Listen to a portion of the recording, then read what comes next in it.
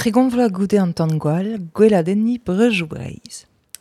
Dar pewar a vis c'hwevrer 1940 e pad an 11 e oa an tan e brejou breiz, goude endewez ma oa bet ar vartelo dit pesketerien o manifesti, a pez a oa troe da emgant gant ar polis. Ur gwir ar roezez breiz e war zavadur ze. Ganze e voe adkempenet pen da ben a gastaliet e voe a lezvar nennan e mis ouere 1990 E kerzh an 11 etre ar pewar hag ar pem a vis c'hwevrer 1940 dir kamera ou France 3 e oa fromet edmont hervé mer roazon, o komz eus a pez oa vitan ar wez breiz an nini a zo vont gant an tan fenoz. Krog oa an tan goude en devez ma oa bet war-dro 5.000 martolo pesketer o manifesti kemen a diskwe pegen fuloret e oan da c'hent an ministre Edouard Balladur a oa deut bete graon. Troet e war manifestadeg den emgant gant ar polis.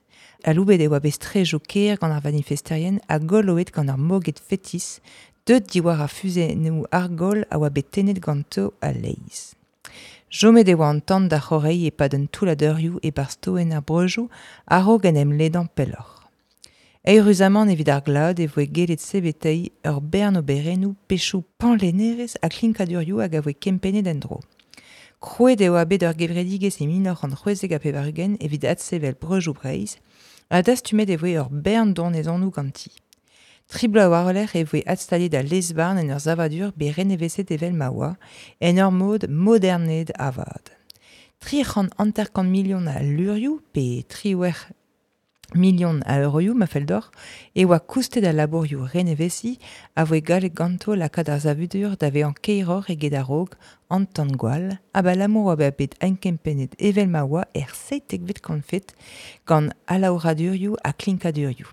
Setu evit a zel ouz an istor nevezans ar monument ze a zo anan a bawe 1400 pem a ganterkan.